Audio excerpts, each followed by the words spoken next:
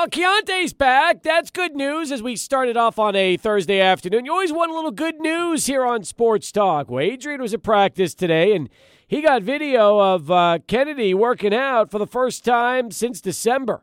That's very good news. It's a promising way for us to start the show today. 3 hours with you, by the way, here on a Thursday. 3 hours on a Thursday. It's a lot of sports talk. We're looking forward to it. We got a lot to cover on the program as well. Along with Adrian Broadus, I'm Steve Kaplowitz. Still to come on the show, we are going to have a variety of guests, actually. We're going to talk a little bit of everything in our 5 o'clock hour. Jeff Erickson wasn't with us yesterday, but he's going to be with us today, and I'm excited about that. In fact, to begin our 5 o'clock hour, Victor Davila, who is the UFC Spanish commentator, he is part of a big jiu-jitsu U.S. Open qualifier that's going to be happening here in El Paso this weekend. It's going to be happening on Sunday out at the El Paso County Coliseum, a 16-man qualifier tournament, which will feature the best from the U.S. So we'll have Victor Davila. And if you're a UFC fan, you're really going to enjoy this because he is kind of the Joe Rogan of UFC in Mexico. That's awesome stuff, Steve. And I know that they've got a lot of I've seen this promotion like crazy. So this will be coming up this weekend, and I know a lot of people here in El Paso are really excited about it. It's the Eddie Bravo Invitational Jiu-Jitsu Tournament, and that's happening Sunday at the barn. And we will have Victor calling into the show in our 5 o'clock hour before Jeff Erickson joins us. And then in our 6 o'clock hour, as if we're not going to talk about enough sports that never get any coverage here on the show, you are going to get a chance to meet the number one racquetball player in the U.S. who happens to be from El Paso. How about that? Didn't even know it. That's awesome stuff, Steve. We never talk racquetball on this show. Listen, this is great. We've never done a show ever with racquetball or jiu-jitsu, and we're combining them into back-to-back hours on the program today. So for those of you that say all we ever do is talk UTEP, not today, folks. Not today. Who are they? I'm taking names, Steve. I'm taking names for who those people are right there. I'm with you. So, yeah, we're going to give you a little jiu-jitsu. We're going to give you some racquetball.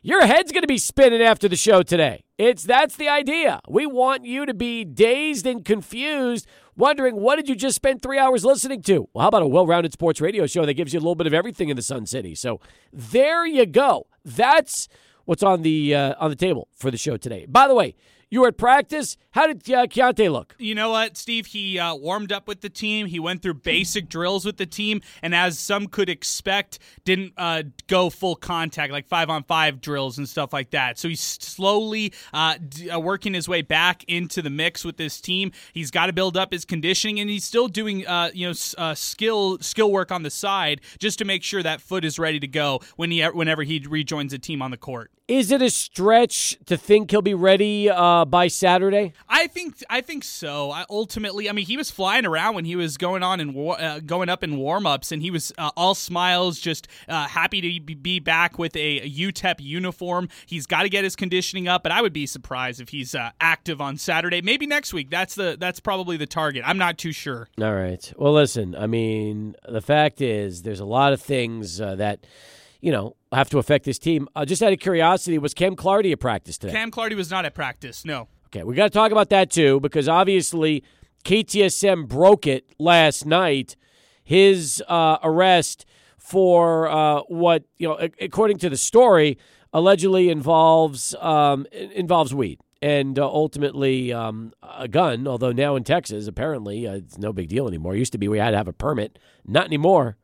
It's crazy. That's right. Yeah, you're exactly right. And so I know those charges, they're still up right now. They broke yesterday with KTSM. You saw the story yesterday. He wasn't at practice. Not sure what his status is on the team.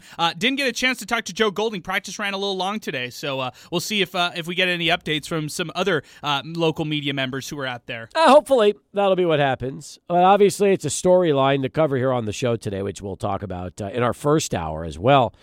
At 880-5763, our telephone number here on the program. And again, they say it's a low-level marijuana and weapons charge. By the way, I am confused.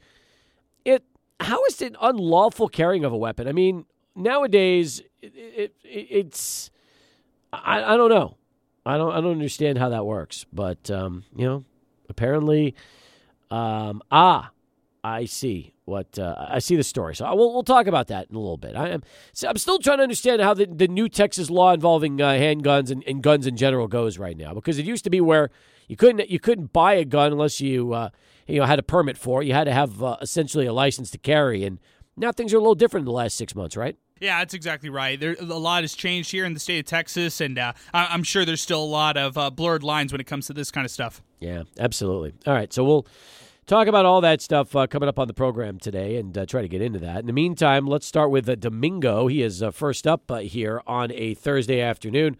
Domingo, what's going on, man? How are you? How you doing, Cappy? I'm all right, Domingo. What's up with yourself?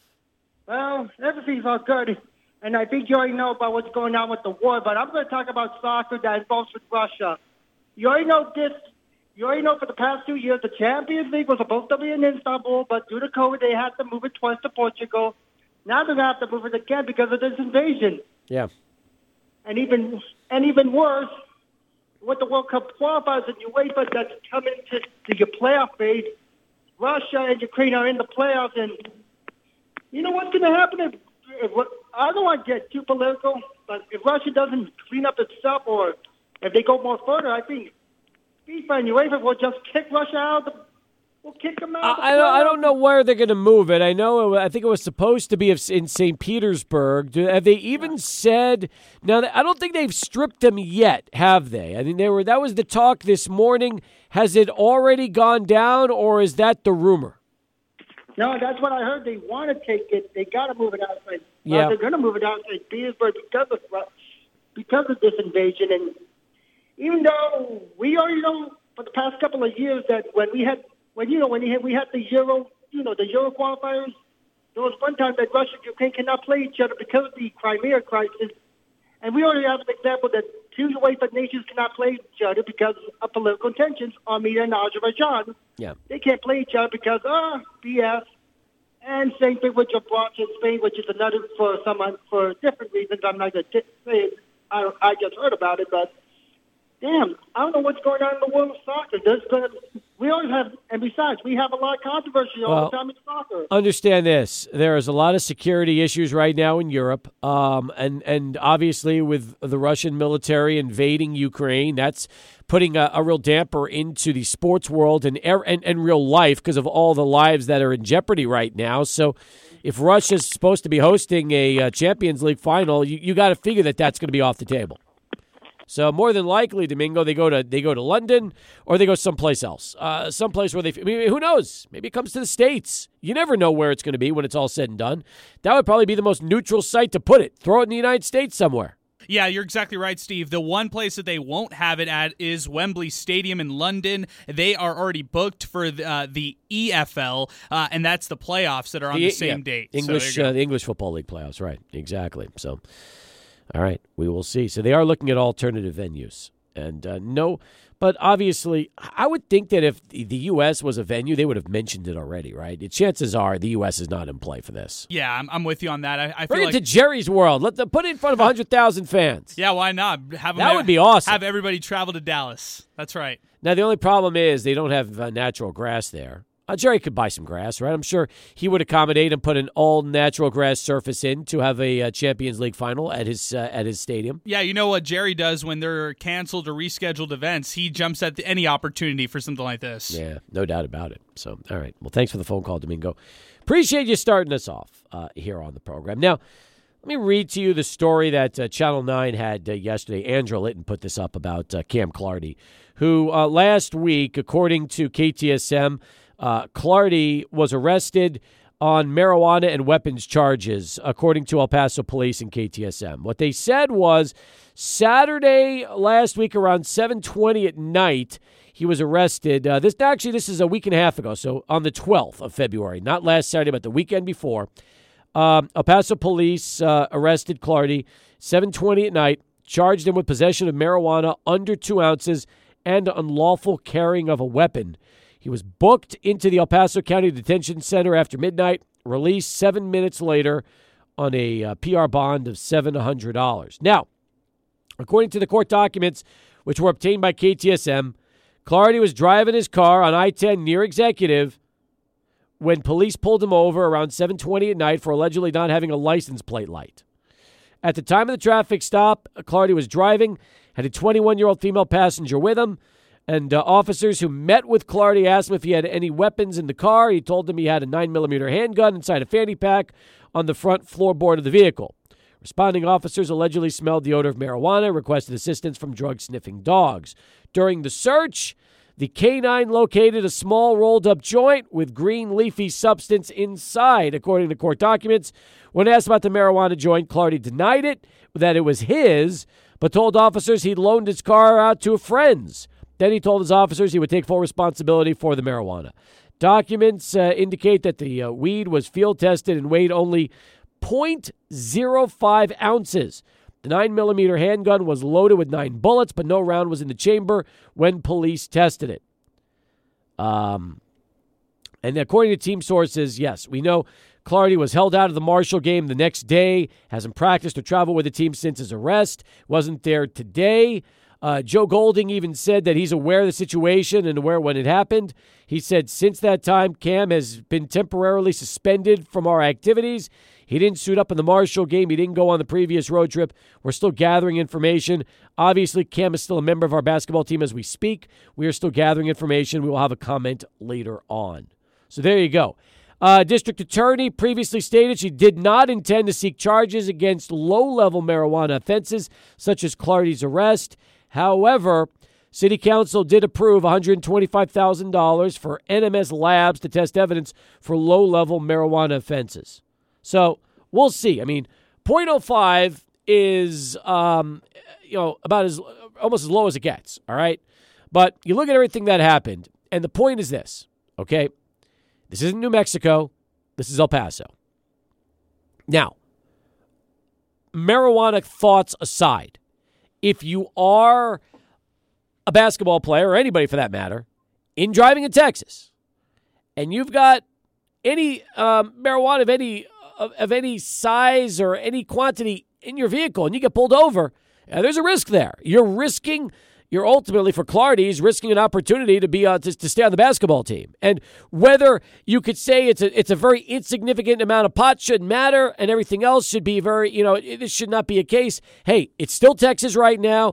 Marijuana is still not legal in this state like it is in other places. So when you're in any kind of a situation like that and something happens, Adrian, there's a lot of risk on the line, no matter what. Yeah, and let's go back to the weapon charge real quick. Texas is a constitutional carry state. Individuals don't have to have a permit to carry a weapon. We all know that. However, the problem is here, Clardy's age and then carrying that handgun while committing a separate crime. That's what makes the possession of his weapon illegal. He's 20 years old.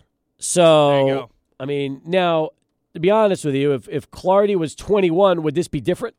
Yeah, I believe so. According to this story, that's what it hints at. That's okay. right. All right.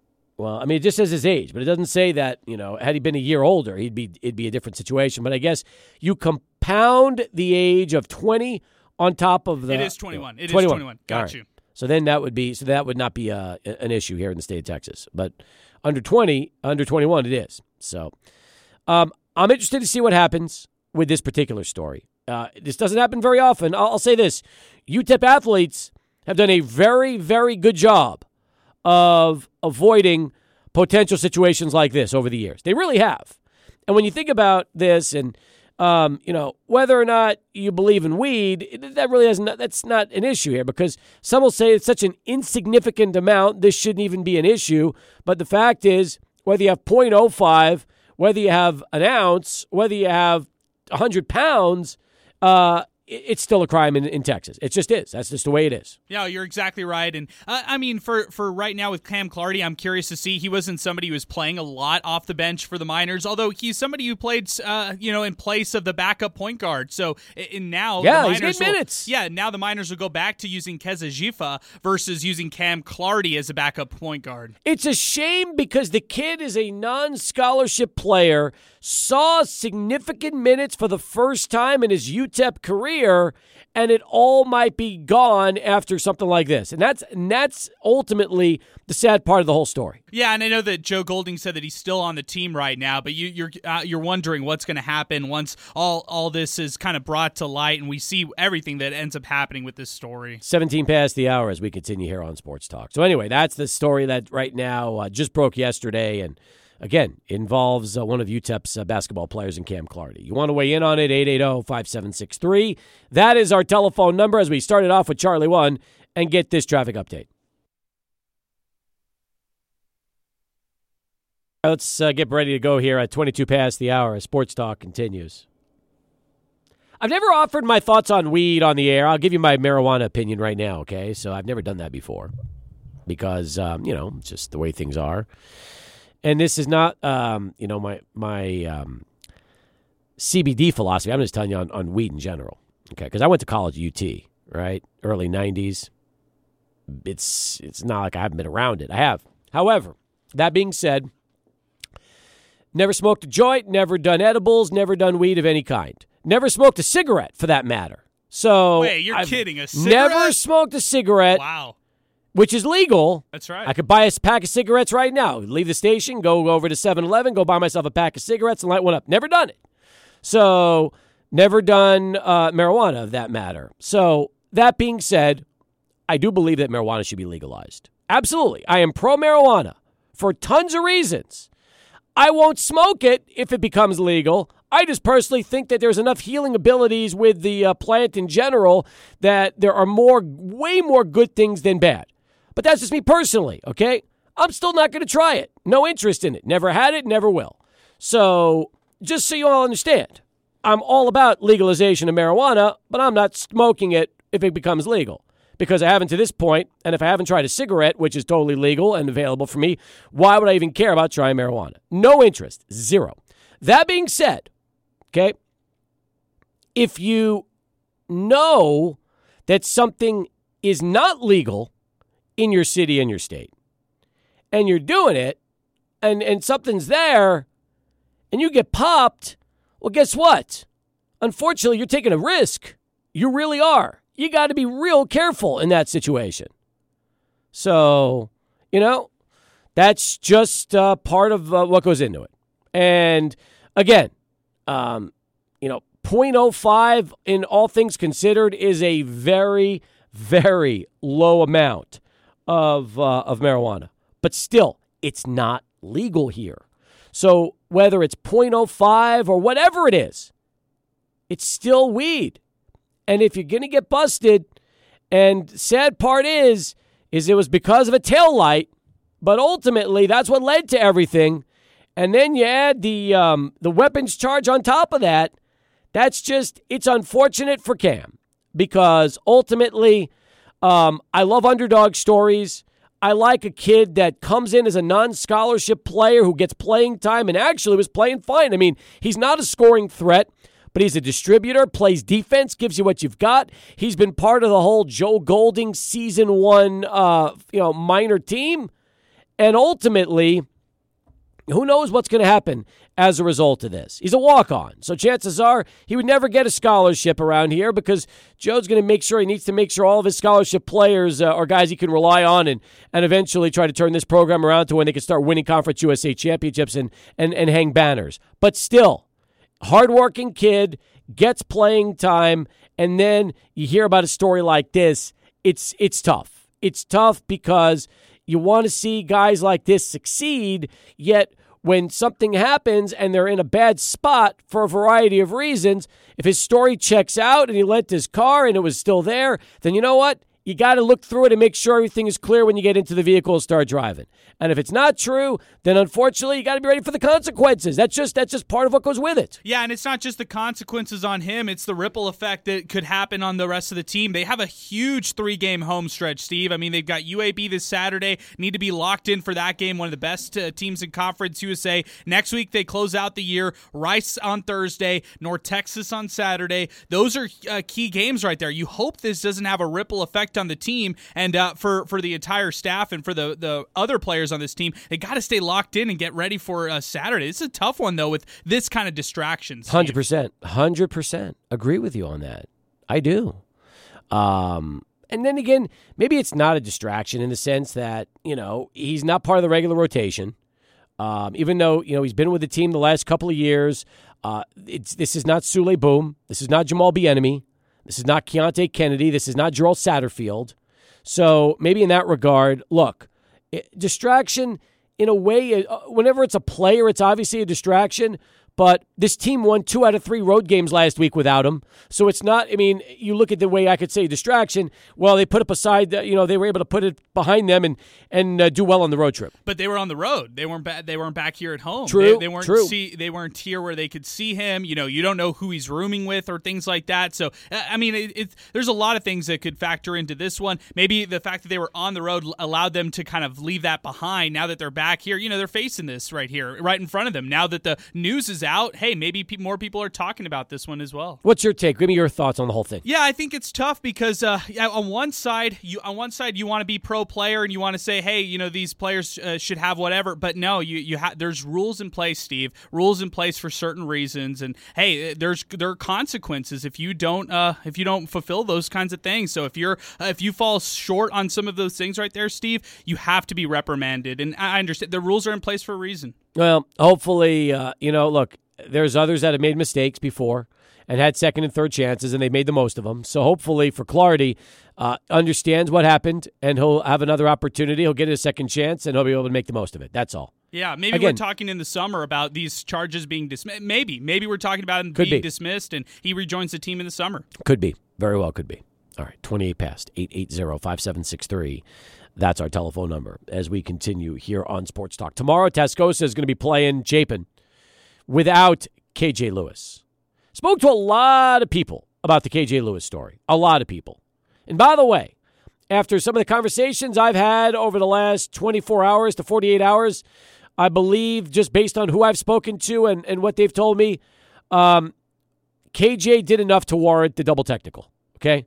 It wasn't unfair. It was justified. And he apologized for it. So who knows? Maybe he reached, maybe he was beyond his boiling point, blew off some steam in the wrong place, wrong time. Look, there's a lot of ways you could look at this. You could blame KJ for losing his cool to the officials. You could blame Rodney Lewis for keeping KJ out there in the fourth quarter with 4 minutes left in a 20-point game. Or you could just say, hey, you know what, KJ's got to be smarter than that, not let ultimately his emotions get the best of him. All that's very much in play. All of it. The fact remains that if Chapin doesn't beat Tascosa tomorrow, and they should, but if they don't, this could be KJ Lewis's last ever high school game in El Paso. And that, to me, is a really, really tough thing. That's a tough thing for a lot of people here to swallow. And I think when you look at Tascosa, the way that Chapin's played all year long, they haven't had to rely on KJ this year like they have in years past. They've got some good players around him. I really like Antoine Holmes, who's on Chapin. They've got some other really good players and pieces on that team. So if they're able to win that game tomorrow, if they're able to advance, then that could be almost kind of like a learning point for KJ Lewis moving forward. He even apologized on his own social media. Yep. I get it, Steve. And I think it's really mature of him to take ownership. He's just a junior in high school, 17 years old. This is a very mature thing for him to do, get in front of this and apologize. Is it also true that if Andrus and Chapin win, they would play in the next round against each other here in El Paso? Yes, that's what I heard too, because they're on the same side of the bracket. Now I have to do some double check, but I've heard that on my side. So got to double check, but that's it would indicate that. All right, I'm going to look on my end too, see if we can find that out. But that would also be a great storyline. You imagine if they end up getting a chance to play each other? Awesome. I mean, just because they had such a great game earlier this year, because of all that's happened off the court this year with the late legend Jim Forbes and everything like that, and the way that both teams bonded together and honored him.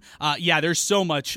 There's so much to talk about if those two teams take on each other in the next round. 880-5763. That is our telephone number. Let's go first right now to Adrian. He's standing by and has this bottom of the hour Sports Center update. All right, Adrian, thank you very much. As we continue here on Sports Talk, it looks to me, it's a little, okay, here's what I see looking at Max Preps in the bracket, okay? Chapin plays Tascosa.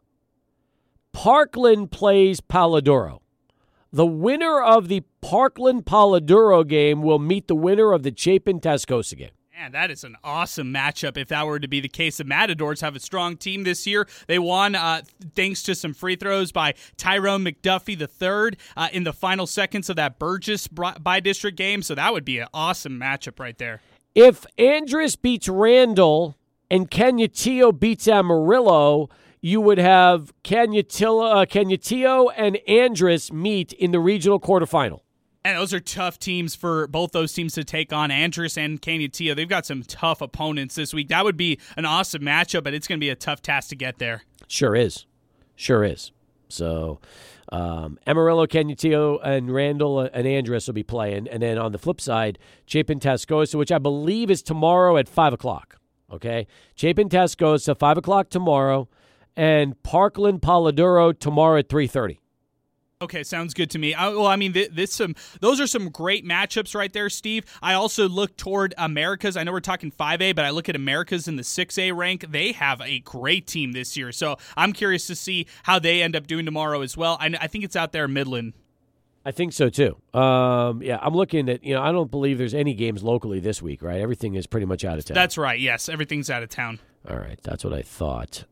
It's funny, too, because in the old days, everything was on the UAL website. Now it's all on MaxPreps. Everything playoff-wise is now hosted on MaxPreps.com. In fact, the UAL website's officially worthless because they have nothing other than empty brackets on their website, where they used to fill it in on a regular basis. Now they just farm it out to MaxPreps and don't even have to worry about anything. Yeah, I'm totally with you. You have to go through all the different brackets on UIL. You get to see who will play who. I'm looking at it right now. The Trailblazers, who, by the way, Steve, best team in 6A, 33-2 on the year. What a great season for the Trailblazers. They take on Byron Nelson tomorrow.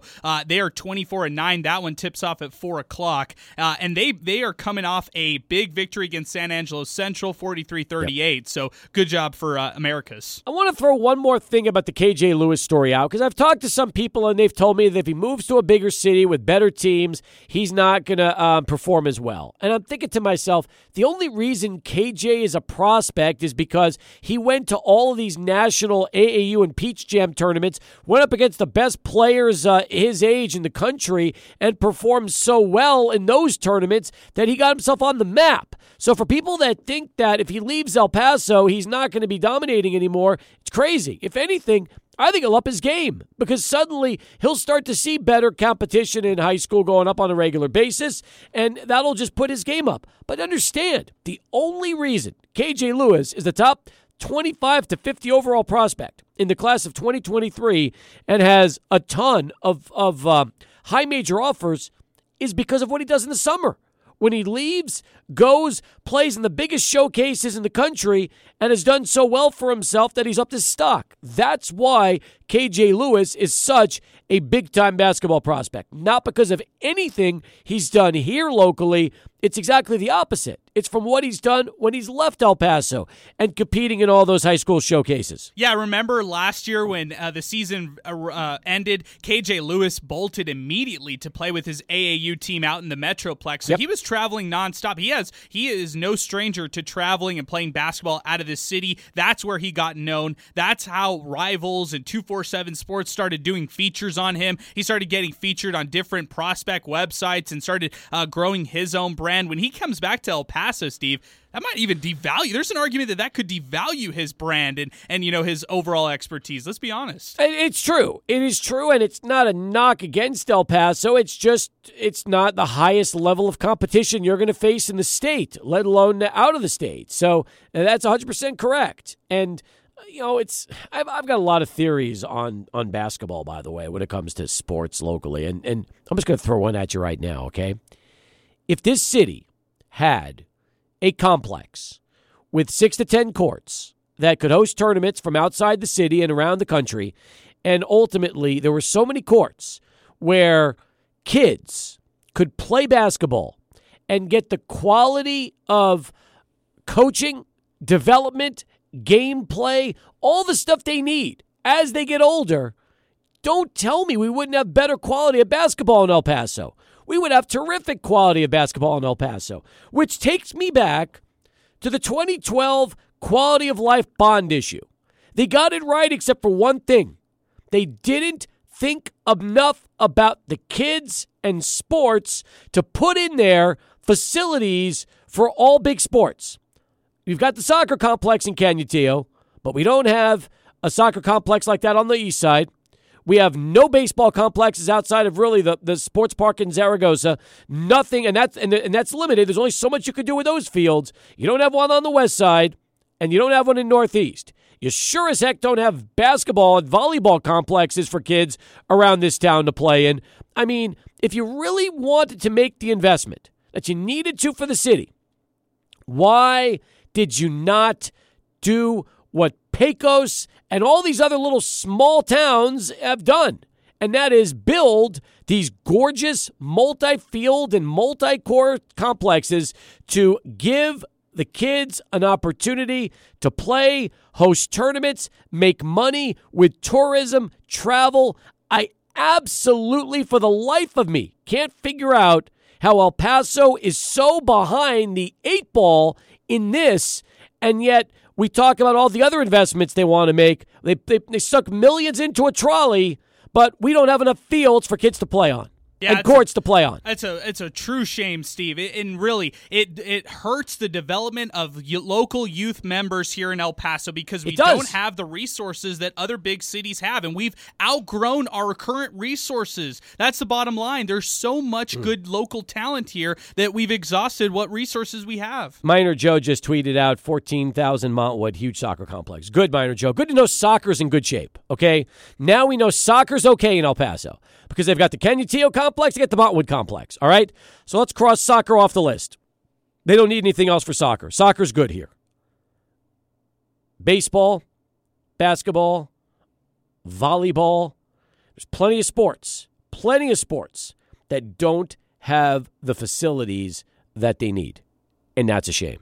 It's an absolute shame because when you look at high school basketball, you always say to yourself, man, if we had more facilities, better training, tournaments coming into town all the time, what would high school basketball look like now compared to what it could look like if it had all of those facilities at their disposal? Yeah, it'd be a lot better than what it is right now. We would see a lot more Division I schools come to town and look at some of these athletes, offer them. And, you see how football has grown in this city just in terms of exposure. It should be like that for every sport. And I think even football could be doing better as well, Steve. Maybe one of these days the city will invest in the kids the way they need to when it comes to athletics. I really hope that's the case. Because if they do, they'll see the benefits. Not just locally, but in all the dollars that will come as far as sports tourism and hotel and rental car and everything else that goes to play with that. So I hope it happens one of these days,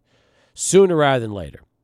All right, 41 past. I'm off my soapbox. Come back with more. Sports Talk continues. 600 ESPN El Paso. Good to hear from our friends at X-1 as we continue here on Sports Talk.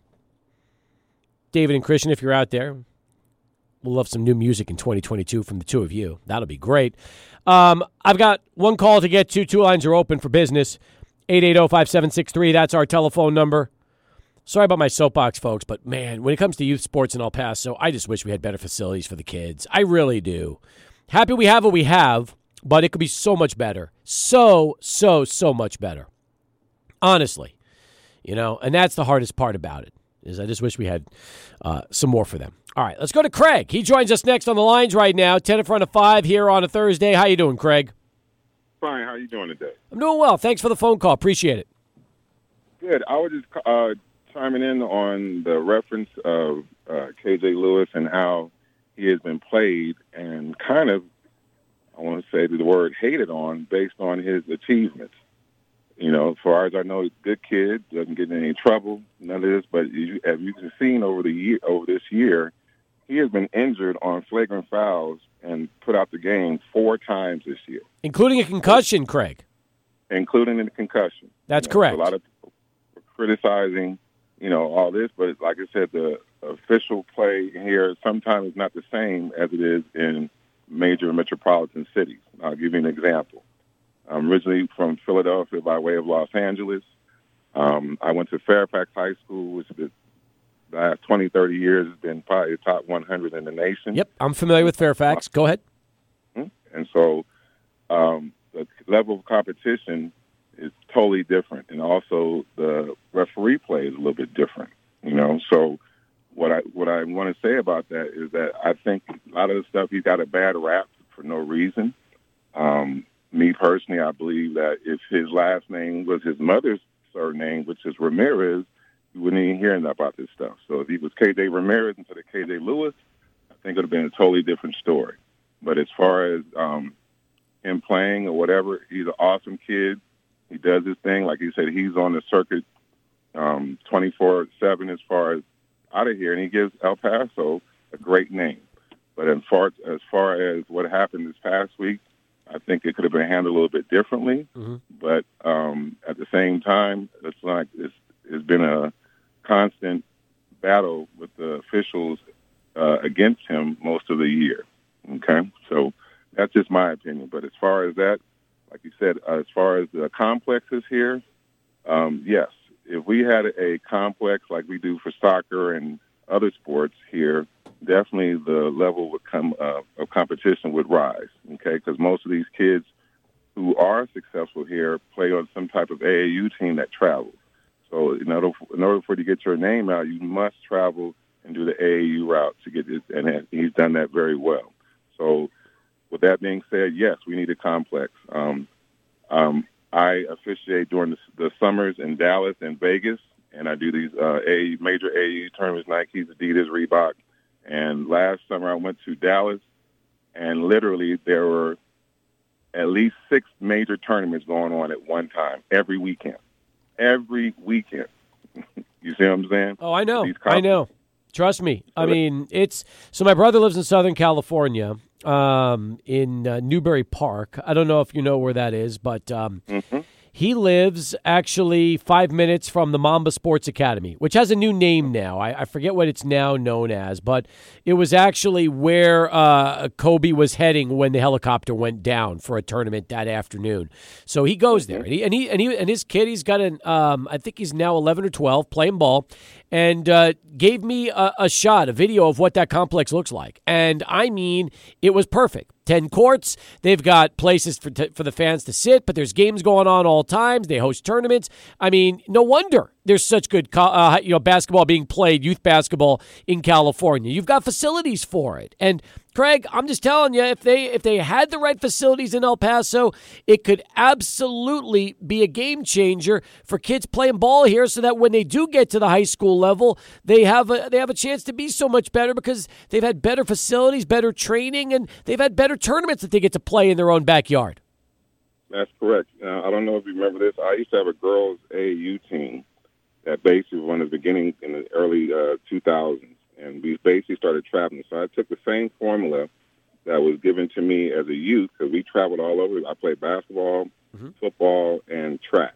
And we were always on the circuit, So constantly getting the best competition in your neighborhood, in L.A. and pretty much California, Arizona. So it's a constant thing here. So before I did that with my girls' team, we weren't, there weren't a lot of people coming to El Paso to get Division I players. So got Kiera Clark, Kayla Thornton, a couple other players on my team, Nicole Lennon. All these girls end up going to playing college ball and being very successful.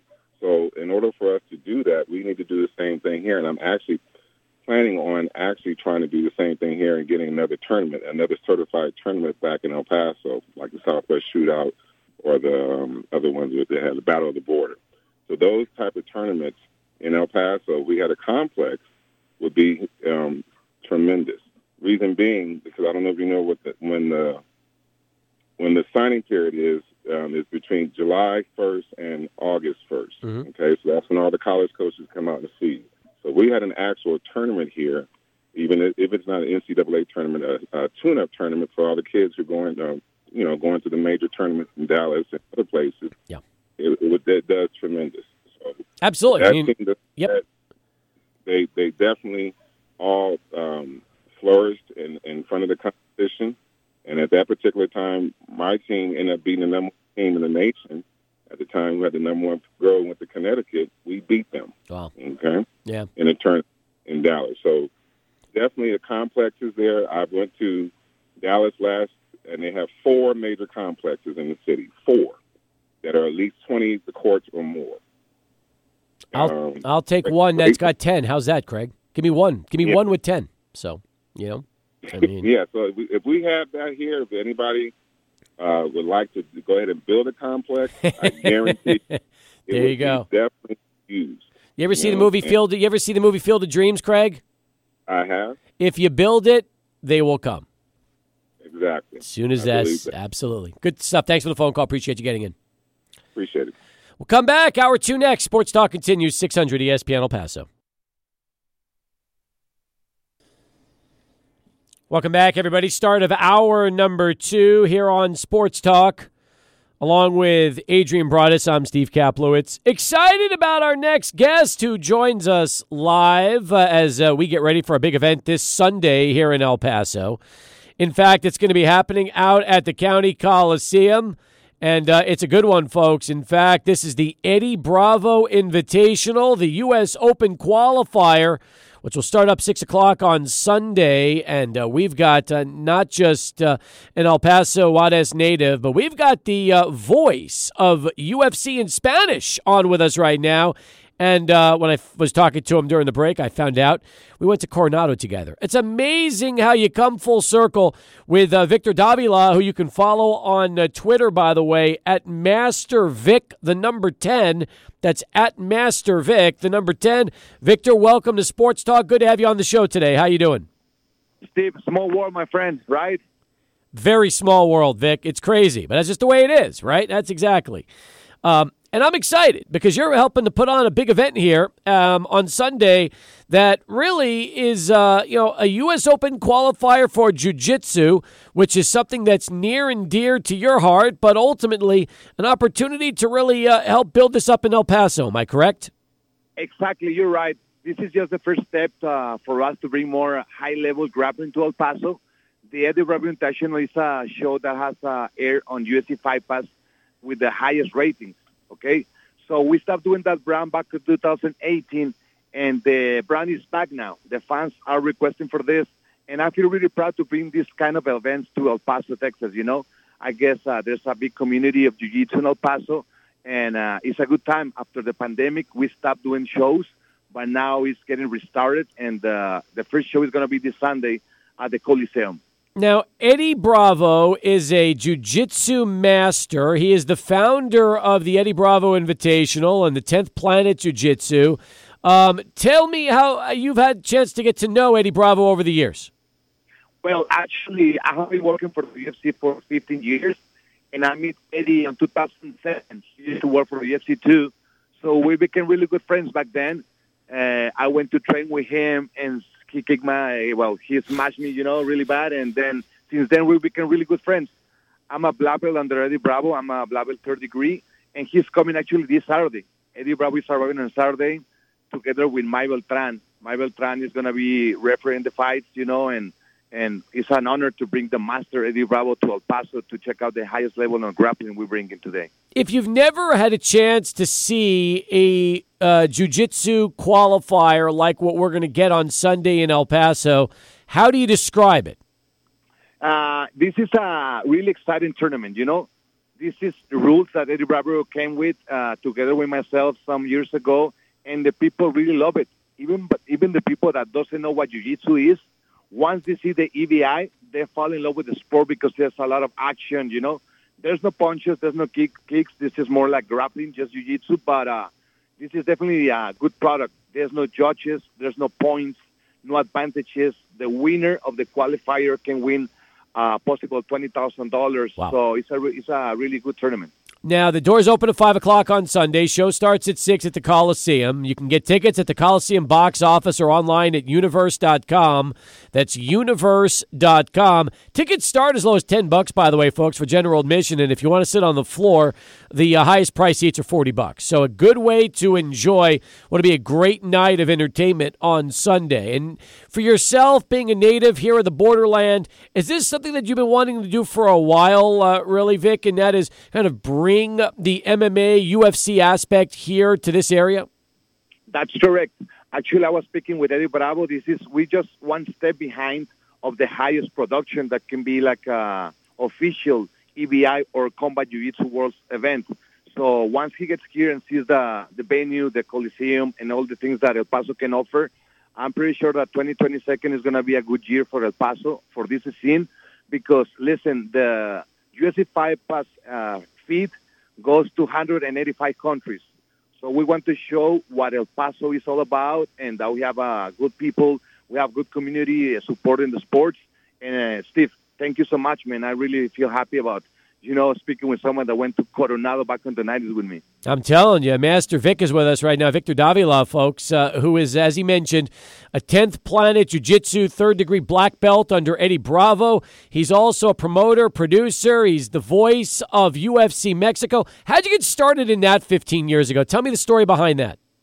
Well, I was born and raised in Juarez. I was a little bit, problem child, until I found martial arts. For me, martial arts saved my life. The mixed martial arts and the jiu-jitsu changed my life totally. And now I'm giving classes, seminars, pretty much all around the world. And I have a lot of passion to teaching the sport, but also promoting the sport, because it's a really fun sport. It gives you confidence in the topic of the self-defense. Is really good for kids, for adults, for everybody to practice it. So I just want to bring it to my community. After working for the UFC and all the contacts that I have, I want to do my best to bring this the highest level and good shows to El Paso. Hey, Vic, I know how big UFC is around the country. What's it like in Mexico? How about its popularity of the UFC sport just in the country of Mexico? It became a chain reaction. When Brandon Moreno won the UFC title, I know he just lost it recently, but it's huge community, The MMA is going on giant steps, and discretely, the grappling and jiu-jitsu is behind, because the people are recognizing now MMA and jiu-jitsu as a martial arts.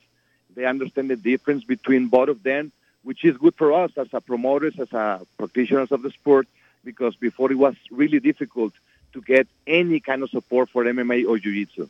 When you broadcast UFC pay-per-views like 270, which you had back last month, where in Mexico is that televised? Well, they go through Fox Sports. Right now there's a lot of platforms. I work straight for UFC, and we are on ESPN Plus, ESPN Deportes. In Mexico, they go to another platforms, Estrella TV, and the Fight Pass now is going to Latin America and Spain. Wow. In Spanish. So now my boys and my partners is going everywhere, giving the sport to everybody else. Could you ever see a time here in the future, hopefully the near future, where we could see a UFC event in El Paso? I can see it. Before it was beyond impossible because of the logistics, but now I've seen, shows in smaller towns, closer to El Paso. They just went to Arizona, So I don't see it I want to be a believer and want to put my 2 cents and take this content to the UFC and let it know what's going on in El Paso. I'm pretty sure if they bring a UFC Fight Night, we can sold out in one day. Absolutely. There's no doubt about it. You bring a UFC show to El Paso, it will sell out in one day, and it's just a matter of giving the promoters the opportunity to try it out here and realize what it's capable of. But meanwhile, the event Sunday, the U.S. Open qualifier, this is something that will eventually give the winners from the U.S. a chance to compete in Cancun, correct?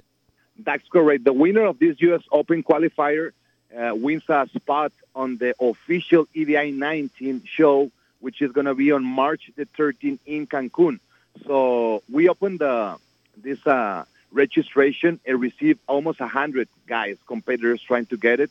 So we have 12 black belts and 4 brown belts. Eddie Bravo chose the best 16. So let's see. We're trying to create big stars, and that big star is going to be born in El Paso, Texas. Man, oh man, it sounds like it's going to be fun. As far as the ring they're going to be competing in, what will that be on Sunday?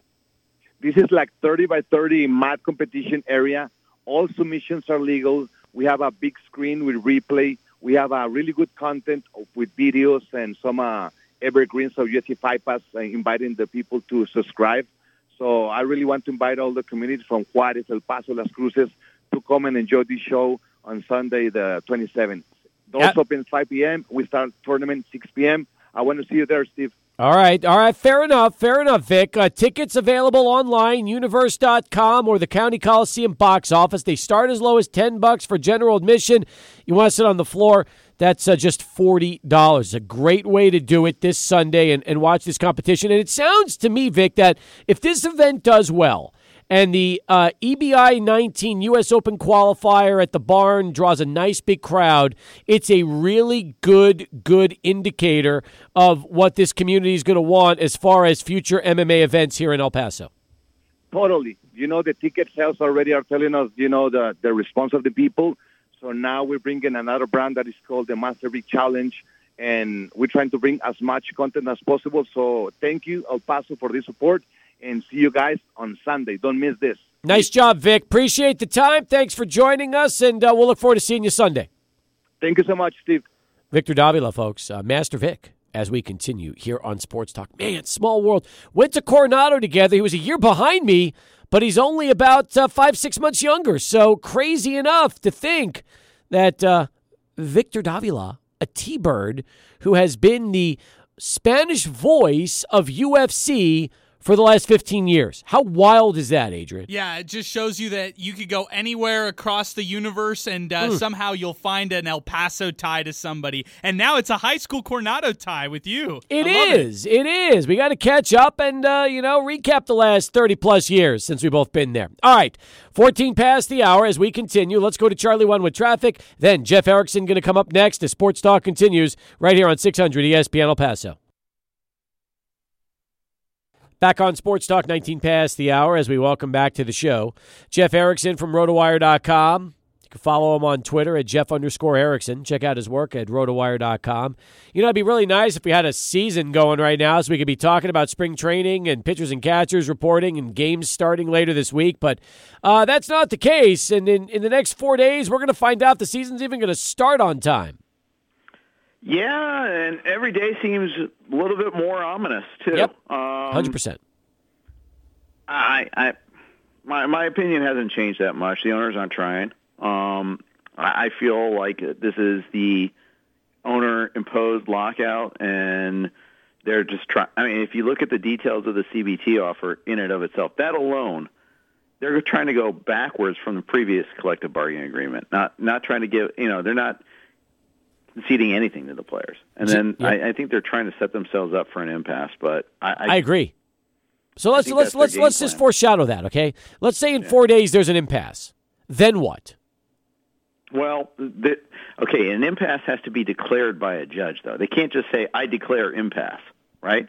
And that's the thing that gets lost in this. And it requires good faith, multiple good faith attempts.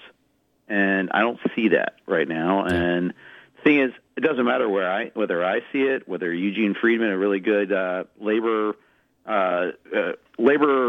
lawyer who is on Twitter, has dealt a lot with the base, talks a lot about the strike, whether it's Bill James or Jim Bowden or anybody else. It has to be a judge that kind of comes to that conclusion. That's what happened in '94. That's what had to happen to end it last time, where Sotomayor ruled that the owners were acting in bad faith.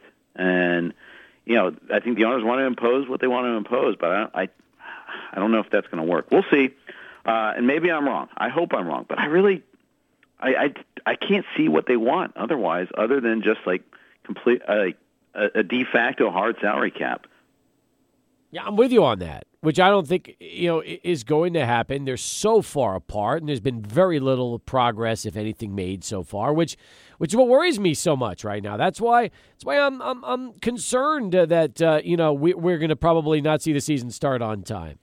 In fact, we always go to Arizona in March, and part of the fun during spring break is to go watch games. There might be nothing to watch this time around. Yeah, I think you're right.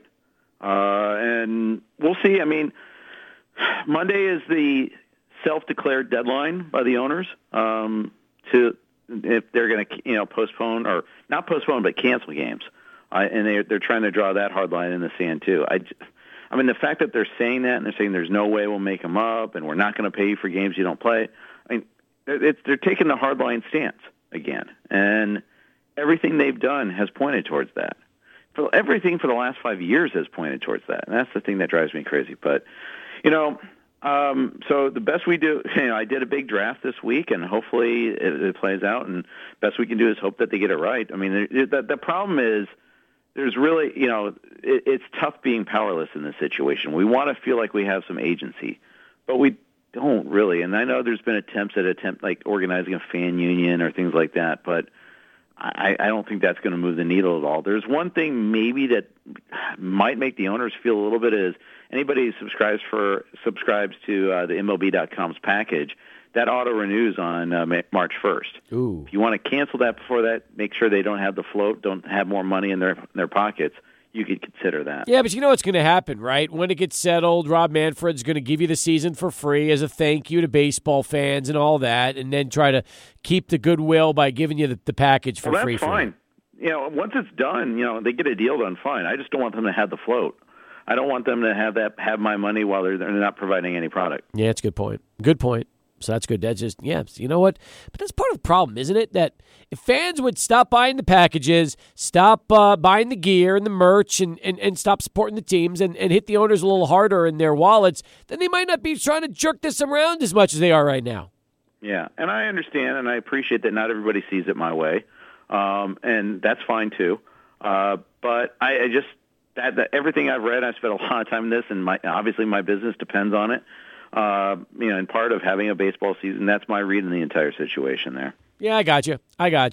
All I know is, hey, I'm still, our fantasy drafts are still going on. We're still dealing with our off seasons in our dynasty leagues where we always do, even though there's no baseball right now, because there's still enough material out there as far as prep, all the stuff you've got on your sites and everything else that's been out there to at least get fans revved up for the season. But it is going to leave a bad taste in a lot of mouths if we lose part of the season. There's no doubt about that.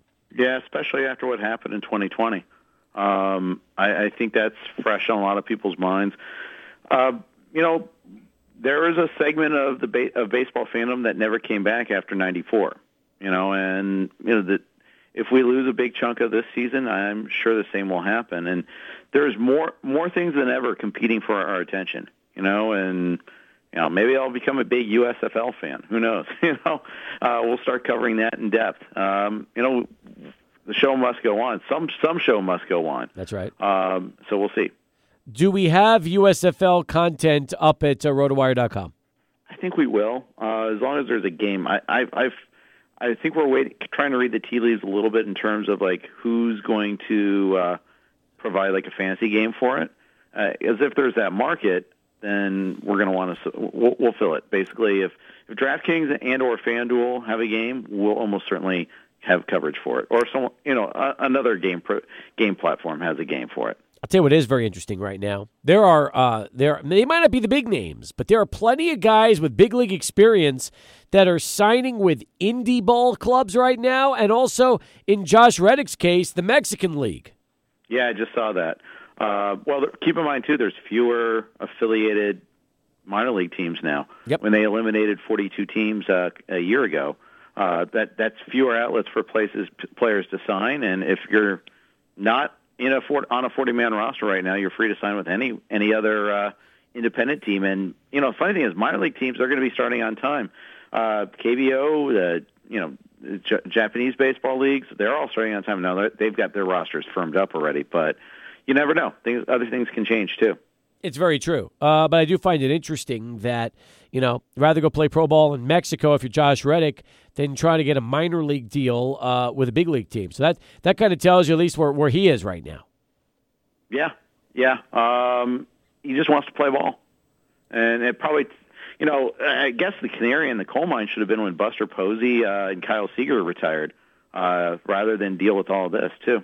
That's a good point. That's exactly right. And ultimately, and that's another issue right now. So there's still plenty of teams that have started their minor league camps at this point. They started last week, actually, whether it's mini camps or the regular camps. And yet media are locked out and fans are locked out. Now, if I'm Major League Baseball and ultimately I'm involved in a bitter labor dispute, wouldn't you want to give fans access to at least watch guys working out in their club's uniforms, even if they're minor leaguers, as opposed to just keeping the fans out of everything right now out in Arizona and Florida? Yeah, absolutely. And we're getting a little bit of news trickling in and out here and there, injury news. Most of it's not good. Josh Young on the Rangers, obviously losing him for 6 to 8 months with that shoulder injury. That's one thing we found out. But, yeah, you would think so. Although right now there's not a whole lot to see for fans. They're just workouts right now. The minor league spring training season usually starts mid-March. They usually start later. So that's something to watch for, too. But that's supposed to be running on time. So who knows? Maybe when that happens, I think media and or fans will be allowed in for that. Hopefully by then we'll at least have a settlement. I'm still hoping against hope, Steve. I am too. So as you draft leagues right now and you get yourself set up for the baseball season, since guys haven't even reported yet, and there's still plenty of guys that are unsigned as free agents, how do you go about these drafts that are still in February or March and haven't shifted over? A couple of things. One, you try to prioritize guys that do have jobs, I think, a little bit more. Maybe, especially with closers, scarce categories, you start to look at that a little bit more. Especially, like I've done a couple leagues that don't have free agent pickups. Draft and hold leagues, we like to call those. The NFBC has some, Fantrax has some, RT Sports has some. And where there, you usually draft 50 rounds. You don't have any free agent pickups. It's all you have to do is set rosters during the season. There's something to be said for that. And it's a good way for me to prep for my other leagues, but it's also something that helps me kind of get to know the player pool, battle test my rankings and projections, get a better idea of, okay, when I'm put on the clock and I have to make a pick, am I actually taking the guy that's highest in my queue, or do I want someone else, at that position? So it tests with that. But, it's harder when there's a lot of things, a lot of job battles undetermined. Like the Dodgers closing job is a really tough one because Kenley Jansen could re-sign with the Dodgers. They could get somebody else, or it could be Blake Trinan as the top guy that's on the team already. And that's a huge value swing right there. It is.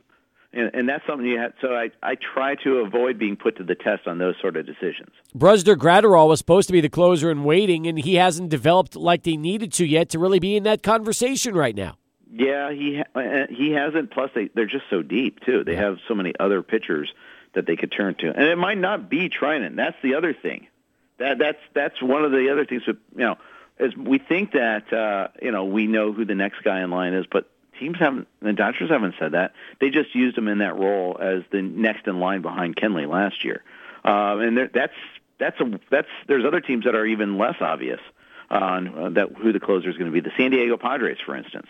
There's a whole cast of guys that could possibly get the job. Bottom of the hour as we continue here with Jeff Erickson from RotoWire.com. If you've got any questions, send them our way at 600-ESPN El Paso. But right now, back to Adrian, middle of the show, which means another bottom of the hour Sports Center update.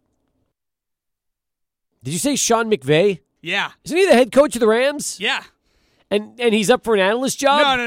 No. Earlier in the story I said, though head coach Sean McVay has said he's going to continue as a head coach on the sideline, Amazon is going to make a serious run at him. Interesting. All right, why not? That's kind of fun. Boy, that's more... It's the New York Post right here. NFL offseason broadcast news sounds a lot more promising than baseball labor dispute news, right? It does. It's crazy. Remember how much we're like, Tony Romo as an analyst? I mean, and then that turned out okay, actually. Okay. I'm with you. By the way, what are your thoughts on Aikman leaving for ESPN?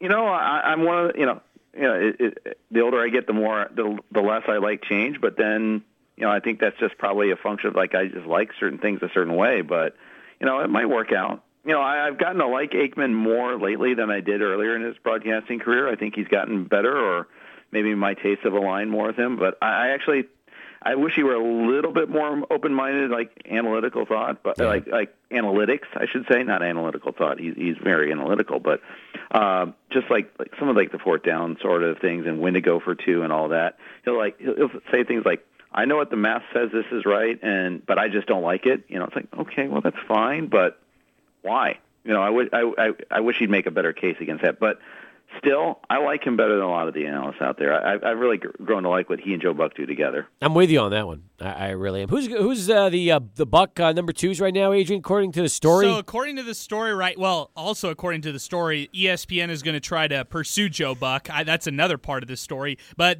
Fox is considering Greg Olson, Sean McVay, Sean Payton, and maybe NBC's Drew Brees if they can try to get him in a trade. This is all according to the story. Well, listen, it's not unprecedented that two announcers leave together. I mean, Summerall and Madden left from CBS to Fox when the NFC deal started because they still wanted to call NFC games like they did with CBS all those years. So who knows? Maybe we get the Buck Aikman team going to ESPN when it's all said and done. Entirely plausible. That's a good callback there too on Summerall and Madden. I do remember that. Thank you. Yeah, because you're old enough. You have to be a certain age to remember that. I get you. All right, Jeff.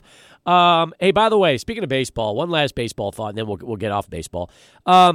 Because players have not had the facilities to work out since December, do you think there's going to be a bigger risk for injuries this year? Or because training facilities are just so advanced in general, big leaguers have plenty of places to go work out, and even if it's not supervised by their big league clubs, that really shouldn't be an issue?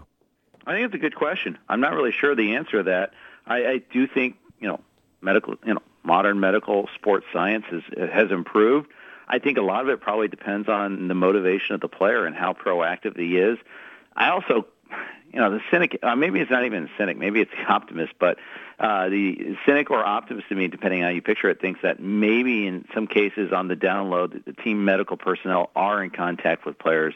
I would bet that's the case at least on a few teams. I really don't know how they can enforce no contact, how they can, and what sort of punishment comes to that, but we'll see. I mean, I think at the end of the day, medical personnel are medical personnel, and their loyalties are to making people better. I need to mention the website today, rotowire.com, because you've got some really interesting things. We spend so much time talking about the big baseball, football stories when, it's the time of year. But you've got on the website right now, Bracketology 3.0, analyzing the bubble. You've got the NFL offseason guides. You've got waiver wire in hockey. You've got the college hoops barometer. You've got UFC fight night picks. All this is up right now at RotoWire, in addition to all the baseball stuff you can handle. Yeah, and that's one thing that we have a benefit that we're not football only, we're not baseball only, so it's easier to generate content, except for when the world stops, like it did in 2020. When there was just no sports, that made it harder. But otherwise, think the world keeps going round and round. I also have to mention this one too: betting on Premier League. How about that? You got a weekly betting soccer feature involving the EPL up on RotoWire.com with one of your writers, Adam. What's his last name? How do you pronounce it? Zadroik. Oh, it's just like it's spelled, Zadroik, who breaks down betting for Premier League matches. That's what I'm saying. There's a lot more to RotoWire than what we talk about. We just don't always run the gamut like we are today. Major League Baseball is going to turn people into soccer fans before you know it. It is. It's already happening. And then again, there's some soccer fans that are just going to be like, all right, I'll just put baseball away altogether and just focus all my attention on soccer when it's all said and done. So you even said you're going to be putting some USFL content up, assuming we get some games. So I'm excited about that, too. Very nice. Yeah. Branching the website out. I just hope that the USFL doesn't do like what the XFL did and like try to tug at Superman's cape in the NFL. I think, they had a good product. They tried to fly too high to the sun so quickly there. I think if they have, I don't want to say modest ambitions, but if they realize that, okay, people just want to be able to watch football and not be like, have the wool pulling over their eyes saying, like someone saying, hey, it's better than the NFL. We know it's not better than the NFL. We'll still watch it though. As long as it's kind of like that, I think it could work out. More depressing or less depressing by the time we talk again on Wednesday next week involving baseball? I want to be optimistic, so let's say more. Let's say less depressing. All right. I hope you're right there. I really do. Great job as always. Appreciate it, Jeff. We'll talk to you next Wednesday. Awesome. Thanks, Steve. Jeff Erickson. Folks, check him out. RotoWire.com, and you can also follow him on Twitter at Jeff_Erickson as we continue here on Sports Talk. All right. Plenty more to get to. 880-5763. That is our telephone number to get right on in and through to the program. But first, let's go take a timeout. ABC 7 News is next, and we'll wrap up Hour 2 and look ahead to Hour 3, where we're going to meet the best racquetball player in the country right here in El Paso. Who would have thunk it? Maybe Jeff will have a RotoWire segment on him for next week's show. We'll do that coming up. Sports Talk continues, 600 ESPN El Paso.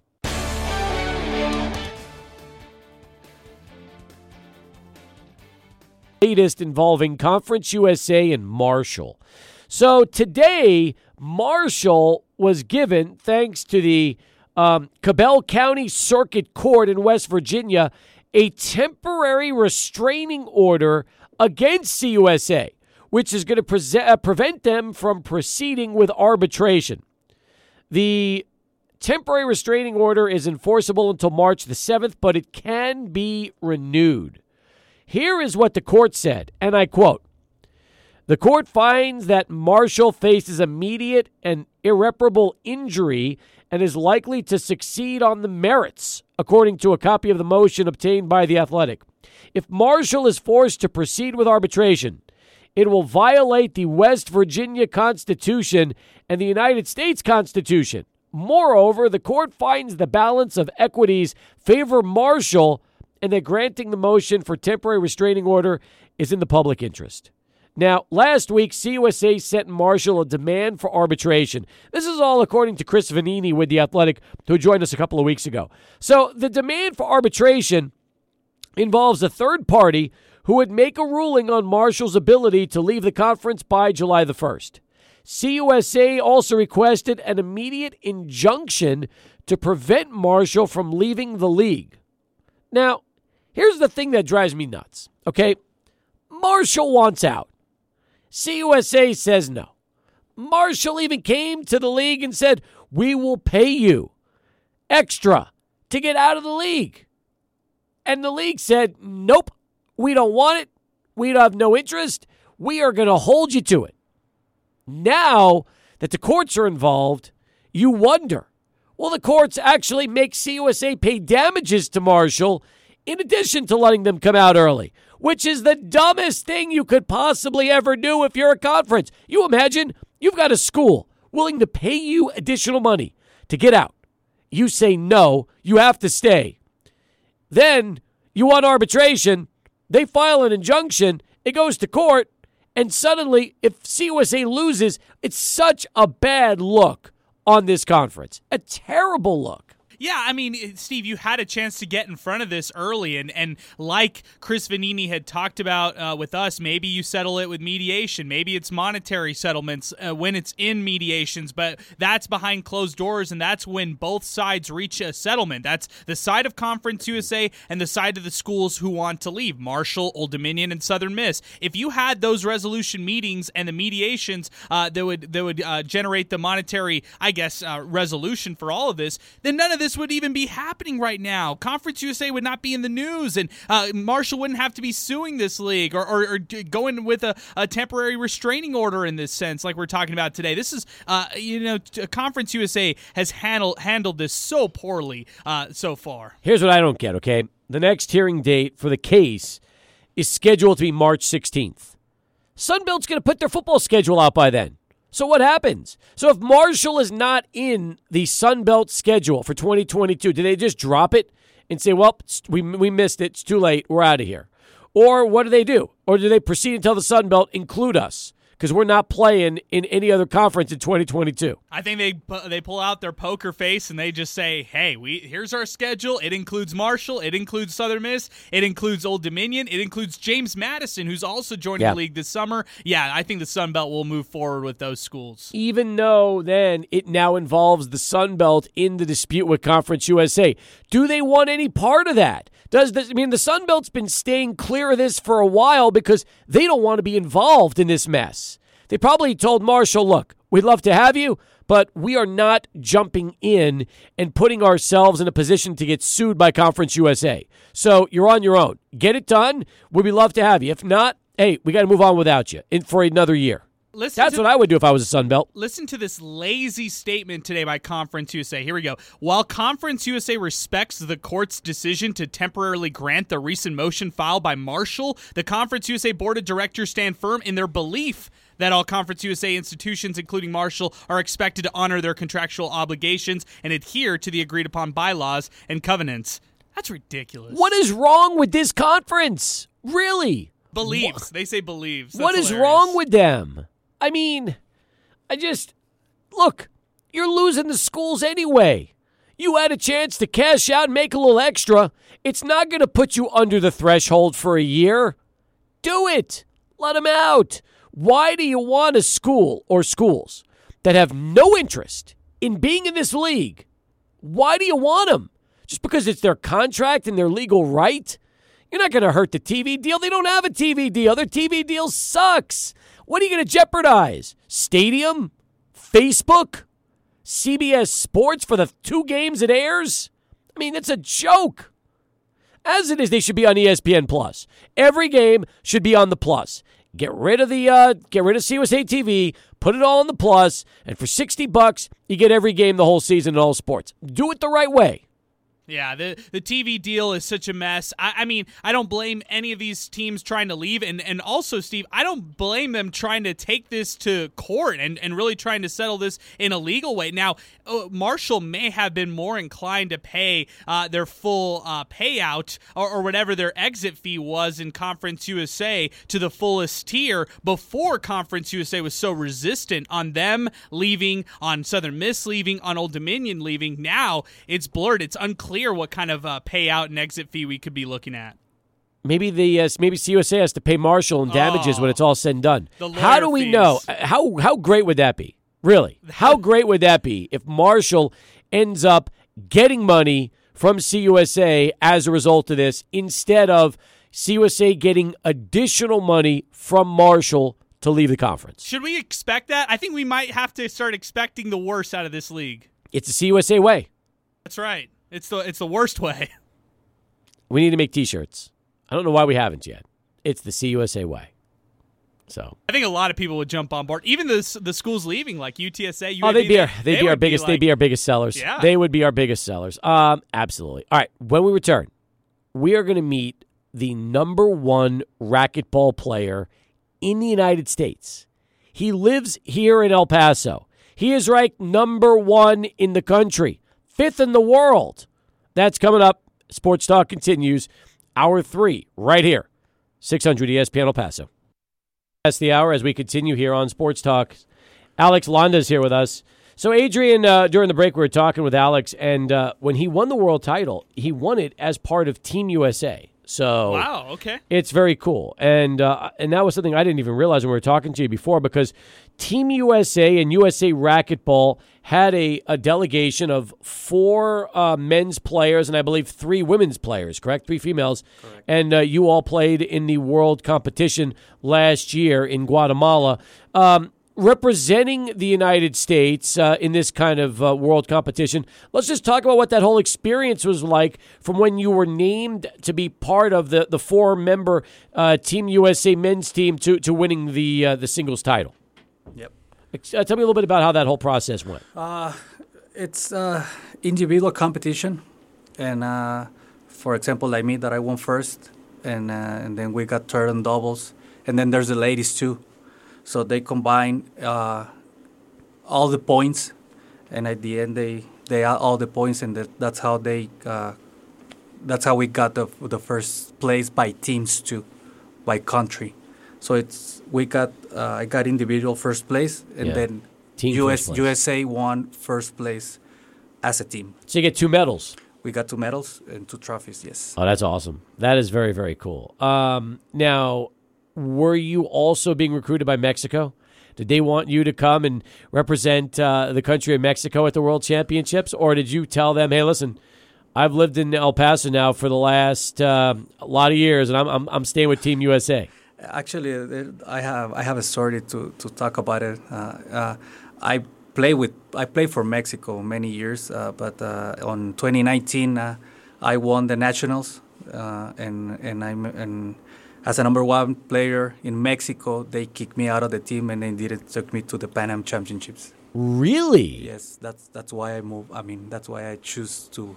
It took me 20 minutes to find out that there was controversy involved in this. There's some drama here. There is drama. Yeah. Okay, so wait. Now, let me make sure I get this right. You're playing for Mexico. Yep. And you are the number one player in the country of Mexico at the time, just, 3 years ago?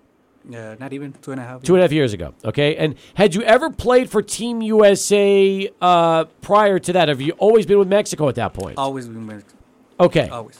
And they, for whatever reason, decided they're not taking you to Panama. They're going to replace you with somebody else. Yes. How does that happen? What happened? No reason. It sounds like it's politics? Politics, yes. Oh, my goodness. And you had no idea that was coming? No, because I won. I was the number one player. I won nationals, so I won my spot. So sure. Yep. Was it because you were living here and not there? No. Because you had won because you had been living in El Paso all these years before, representing Mexico and winning. And nothing happened before. But for some reason, they decided they don't want you with them in Panama. Pan Am Games. Yeah. Pan Am Games. Yep. So, okay. So at that point, you said, all right, I'm going to go and represent and play with Team. And I'm sure Team USA probably said, Alex, we would love to have you. Oh, yeah. Come by, and more than likely, we'd love to have you join the red, white, and blue. Yeah, right away they write me and they opened the door for me here. What was the experience like? Was it different for you competing with Team USA as opposed to competing with Team Mexico? And then what was it like going up against them in the world competitions? Because that had to be something big. Oh yeah, it was a rare feeling. It wasn't easy, but I was mentally prepared for that. And when I won, I knew it was I took the right decision to represent USA. And I'm sure for you satisfying, knowing that, did Mexico come in second in the competition behind Team USA? Yes. So there you go. So not only did you win, but you're able to beat your former team and your other country, because you have dual citizenship, I'm sure, for Mexico and the United States. So here you go. You get an opportunity that'd be probably one of the most satisfying wins of your career. Oh yeah, definitely. Man. If somebody out there is listening right now, and whether they're a youngster, whether they're older, and they want to take up racquetball for the first time, they never played, what advice would you give them? Oh, just to try it. It's an amazing sport. But if you start younger, it's better. I started a little bit older, but I'm glad I had the ability to practice it. But like I said, it's all mental, like any other thing in life. You have to keep trying if you feel that you can do it. But wait a minute, you're 10 or 11 years old, and you're saying that was old to start playing racquetball? How young do kids start? 6, 7, 8. Really? Yep. Wow. I had no idea. I figured that 10 teenage years, that'd be a great time, but there actually are kids that at 6 or 7 years old are playing racquetball. Mm-hmm. That's pretty impressive. Actually, the division starts, I think, at 6. With multi-bounces. We play to one bounce. Right. But there's the kids play multi-bounce, so they can hit the ball whenever they want. Makes it easier for them to learn the game and then hit the ball. Mm-hmm. Do we have a lot of kids in El Paso playing racquetball? Not that I know. So really what we could do is try to see more youngsters here get involved, because all you need is a good racquetball racket to start and a nice blue bouncing ball, and you're good to go. Yep. Yeah. All right. I like that. And it's not an expensive sport to play. All I got to do is just join the Y and be all set, right? Yeah, there's cheap equipment. When you start, it's not expensive. Do you do camps for kids?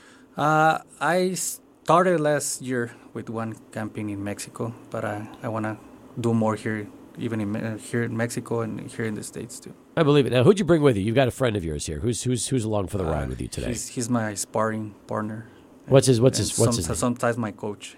Is he? What's his name? Let me hear. He's Rudy Duran. All right, Rudy, come on here. Grab a microphone for a second, because I want to. Rudy, listen. Alex is very modest. Okay, and during this interview, he's really hasn't. He's not bragging, even though he's number one player in the U.S. Rudy, get close to that microphone right next to Alex, and tell me. For people that are obviously like myself, which I would say is a racquetball novice, the best way to put it, how do you describe what Alex is like since you sparred and train with him all the time on the court? That's a hard one because, I mean, I'm a decent player. Yeah, a little closer to the mic for me. There you go. I'm a decent player, and I can't even come close to beating Alex on my best day. Well, and you said you're decent. How many years have you been playing? I would say since about 2008. All right, so more than 10 years, almost 15 years. Yeah, just about. Okay. And yet, Alex is just on that level, right? You can just tell when somebody has the ability to do things that other people can't, and that's probably what Alex is like on the, on the racquetball court. That's what it's like. He's even here when he plays here. He's not even playing at a level that he plays when he's in a major tournament. So when he's in a major tournament, he has gears that he doesn't even have to pull out here to play anybody local or around here. So he takes it easy on you? Pretty much. All right. Just somebody hit the ball back. Is it tough for you, Alex, knowing you can't get to that level here in town to continue to prepare yourself? Or have you just, since you've been doing it all these years, you know when to go to that next level when you start to play in major tournaments all over the world? Yeah, like Rudy mentioned, when I go out tournaments, like I prepare myself mentally, and I know that I have to play at a different level with the pro players. And here I just like to play and have fun and enjoy the game and try to do new things like, fancy shots or whatever. Have fun, trick shots. Shots, yeah. Adrian mentioned training earlier. What's your diet like, and what do you do just to stay in shape when you're not on the court getting all your cardio in? I do CrossFit. I do CrossFit. I like CrossFit, and I do different drills inside the court. Are there any sponsorships available for this? Solo practice. Yeah. Solo practice just to tune up his shot.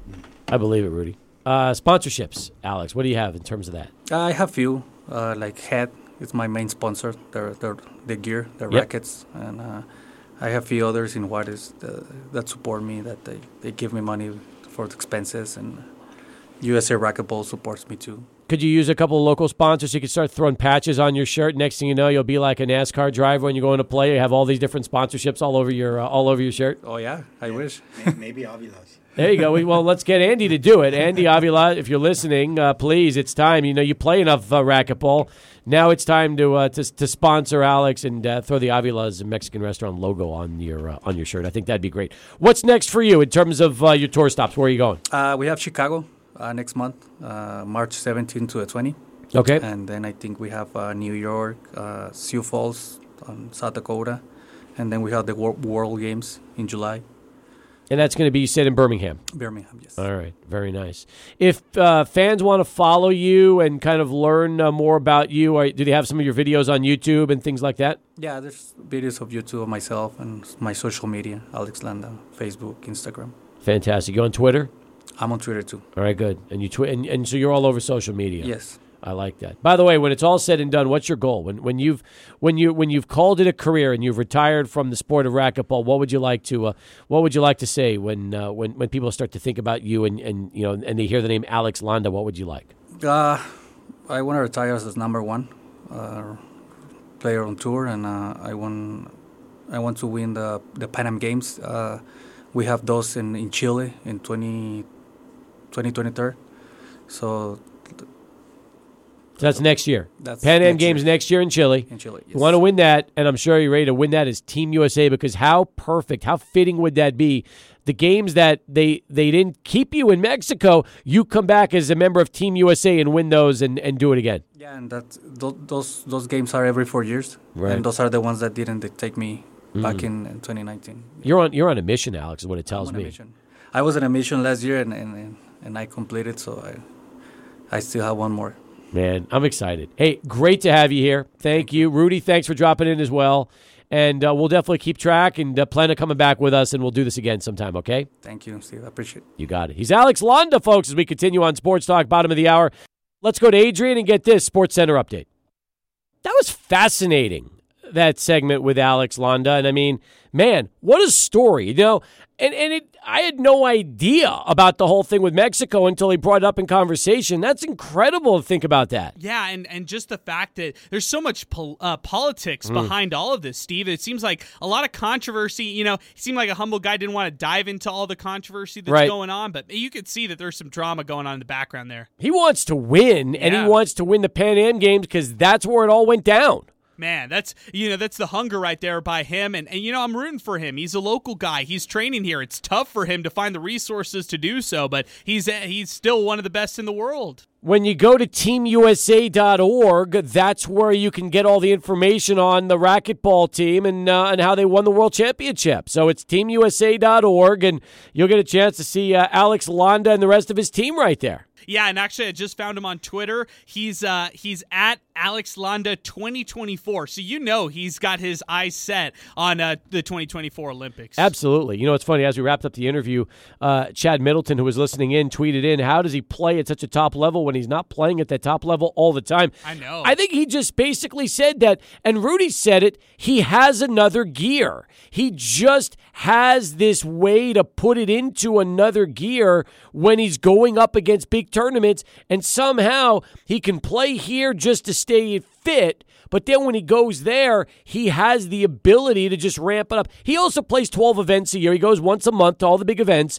So he mentioned he's going to Chicago, then New York, then Birmingham. So there's an event each month for him, but it's got to be tough when you don't have players on your level. The facilities are the YMCA, and we've got a guy here who's the number one player right now, the reigning world champ. Yeah, it's pretty amazing right there. The fact that he could do all of this despite the roadblocks that come his way. Now, another thing that should be noted, there are athletes out there who could kind of turn it on when the lights are on, but it takes a special type of athlete to do that, to really have that trigger in your brain to say, all right, now the lights are on, now the pressure's on, now the stakes are on, and the competition is better than ever than I've seen. Yeah, let me go out and give it my all. That's wild. It really is. And you could tell he's modest. He really tried to downplay everything, but yet, you don't have facilities here besides the Y. Nobody plays the sport. It's amazing. And think about what the guy was able to achieve with. It'd be like going to playing baseball, but nobody really plays baseball, and there's nobody really any good. But by the way, I just won the home run contest and I hit the ball 500 feet. I mean, it's like it's crazy to think that there's nobody here for him really to compete at the top level with. Yet here he is, 33 years old, one of the best racquetball players on the planet right here in El Paso. Yeah, and the thing is even if you watch tennis, you rely on that opposing person to hit the ball toward you, so you could just gauge, different speeds coming your way. So you rely on a lot of that stuff so you can perfect your craft and really get good at this sport. And the fact that he's doing this, basically by himself, that's so special. Yeah, Rudy's his practice dummy. That's the way he basically said it. Rudy's been playing this sport for almost 15 years, and he said even on his best day, he's nowhere close. Yeah, that just shows you the level that he's really at. I mean, he's the top of the world right here in this sport. It's pretty awesome. All right, 37 past as we continue here on Sports Talk. He just signed the board, by the way. Nice, that's great. We got Alex on the board. Fitting. Yeah. We have to have a world champ on the board. Yeah, most definitely. Board keeps growing, by the way. You notice that? Yeah, there are a lot of signatures on there. One day we're gonna check in the studio and the whole board will be signed. Got to figure out how we're gonna do that someday. You're right. All right, we'll come back, wrap it up next. Final countdown, 38 past. The Sports Talk continues. 600 ESPN El Paso.